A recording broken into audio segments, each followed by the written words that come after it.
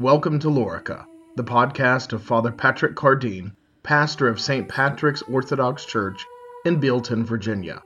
St. Patrick's is a parish in the Antiochian Orthodox Christian Archdiocese of North America, serving the Western Rite.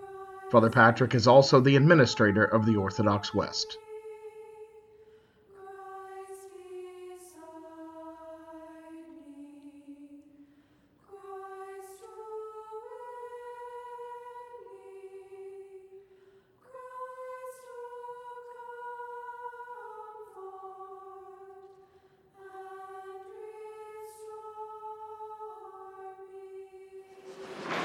Today we celebrate what I believe is one of the most beautiful stories in the Bible, our Blessed Mother's visit to her cousin Elizabeth while they were both with child.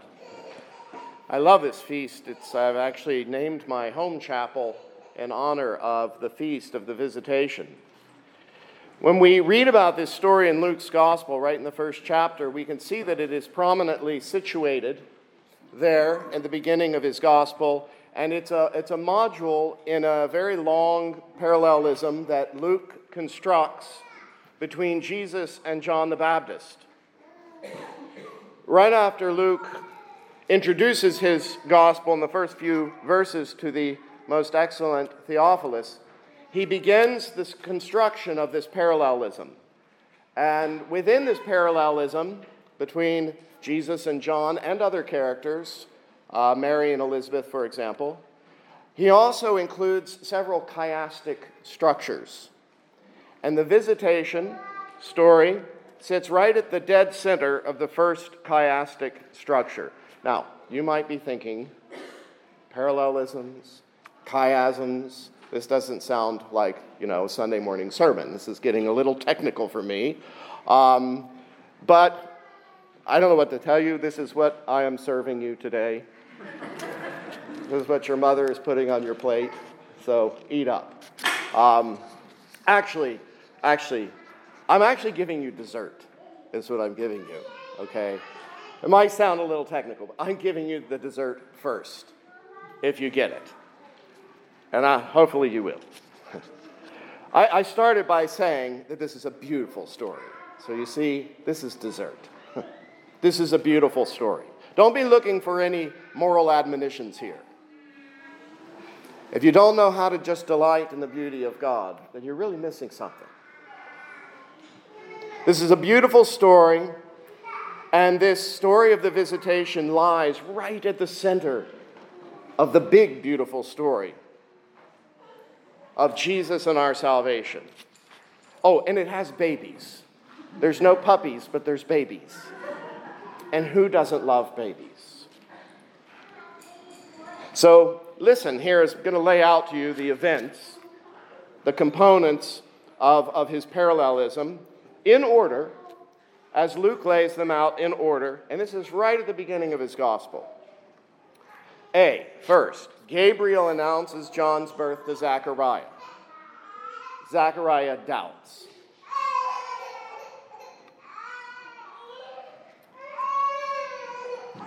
B, Gabriel announces Jesus' birth to Mary.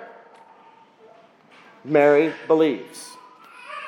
C, the next thing that happens is the Visitation. Mary visits Elizabeth, and Jesus visits John. Back to A. John is born to Elizabeth, who was barren. Back to B. Jesus is born to Mary, who is a pure virgin.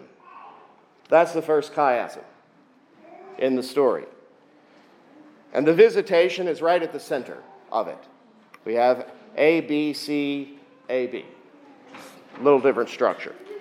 At any rate, I'm going to come back to this in just a moment, to the Visitation itself. But before I do, I want to talk a little bit more about this ongoing parallel that Luke structures between John and Jesus, who were, remember, cousins, also an important factor.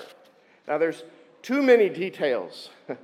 It's too rich. We could write a book on this to go over, but I want to mention a few of the parallels. The first being that the time between Jesus' birth and the beginning of his ministry, as he's growing up.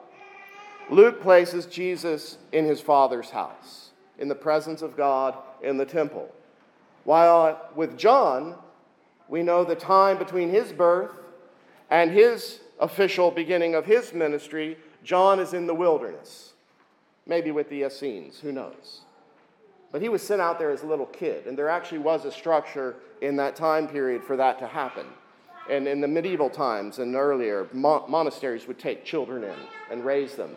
And there was a sort of monastic community there that John could have possibly been taken in by. At any rate, Jesus is in the temple, John is in the wilderness. Now, if you're not putting two and two together, I'm going to give you a hint. Elizabeth is suffering from being barren while her son dwells in the demonic wilderness. Mary, the pure virgin, and her son dwells in the temple in the presence of God. Start to see these parallels, okay, between the two. Let's pick up again with Luke's thread. After Jesus is born, and he gives us these few details of his early years, the next thing that happens, the next story, is John's ministry begins, and he begins by preaching a gospel of repentance. And we know a gospel of the kingdom. That's A. Then B, John baptizes Jesus. And then A, Jesus' ministry begins, just like John's ministry begins after his birth. And Jesus comes preaching repentance and the kingdom of God. We've got another little mini chiasm there in those three stories. Now, the parallelism between John and Jesus continues in the Gospels to the very, very end. John confronts the kingdom of this world, confronts Herod. He gives his life for it. He goes into Sheol, according to tradition, and he preaches to the captives, preparing the way for Christ. Jesus also confronts the kingdom of this world. He gives his life.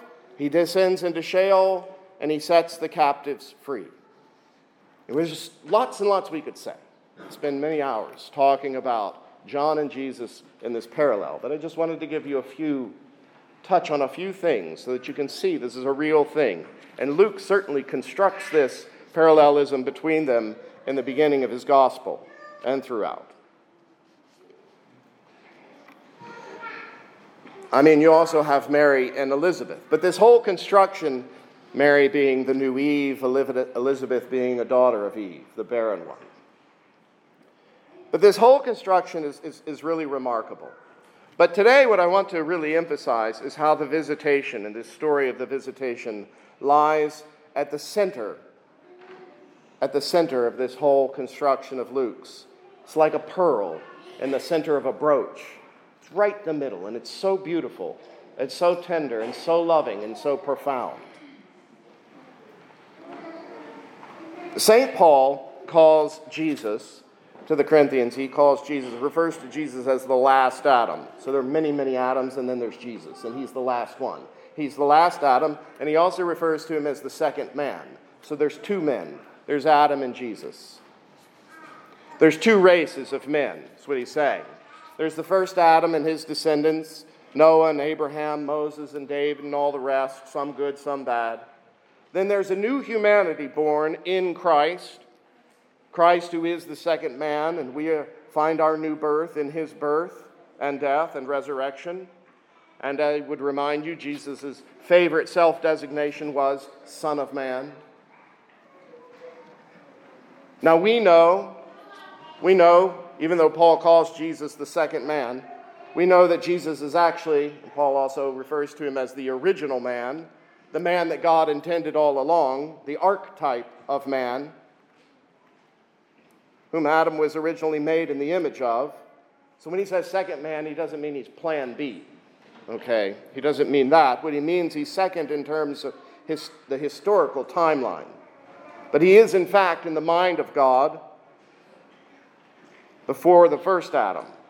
He is, of course, pre-existent and eternal, the Logos, the Son of God, the eternal Son of God, who takes flesh from the womb of the Blessed Virgin, and whom we know as the man, the God-man, Jesus Christ. But he is the beginning and the end, and he is the purpose for which all things exist. So he's not a second thought. And we have this parallel between the two men and the two races of Adam. Adam and Jesus. Adam and Jesus. So what does that parallel between Adam and Jesus have to do with the parallel that Luke constructs between John and Jesus? One of these, John's mother, was barren, and John dwelt in the wilderness. The other, Jesus' mother, was a pure and holy virgin, and Jesus dwelt with his Father in the holy temple. John, among his race, was the greatest born of women. He was the greatest son of Eve. The first Eve, the old Eve. St. John the Baptist, the greatest son of Eve. The son of Eve, his mother Eve, had become barren and cast into the wilderness because of her sin. But she was his greatest son. After a long line of Adam's toiling in the wilderness and the pain of childbirth, in the fullness of time, at the watershed of history, the last and greatest descendant of the old Adam was conceived of a barren woman, and he lived in the desert. And this man, John, also happened to be the cousin of the new man, the last Adam, Jesus Christ. And these two meet today. Remember when Adam sinned?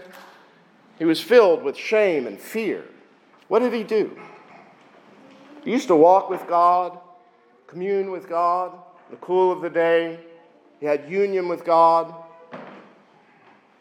He hid himself. He hid himself in the bushes. God, in great humility, by the way, I mean, God shouldn't be coming looking for us. That's not how things should work. We should be going and looking for him. But while man's hiding in the bushes for fear and shame, God, in his humility and mercy and love, he goes looking for the man to woo him back to his bosom and to his fellowship. The man hid there in shame and fear. Man rejected the visitation of God. Adam rejected the visitation of God. Again and again throughout history, God mercifully visited man and poured out his love and his power. He continually wooed man back to himself. But again and again, man hid from God. Again and again, man rejected God's visitation, trapped in fear and unbelief. And Adam's tragic and shameful, ongoing, incessant rejection of the visitations of God ends today. Ends today when the Son of God visits the greatest of Adam's descendants while they are just babies in the wombs of their mothers. John does not cower and hide. He rejoices and he leaps for joy. He is not gripped by fear or shame. Rather, he is filled with the Holy Spirit.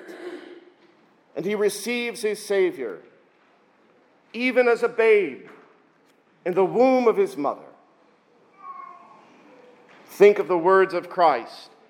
I say to you, unless you be converted and become as a little child, you shall not enter the kingdom of heaven. In the name of the Father, and of the Son, and of the Holy Spirit. Amen.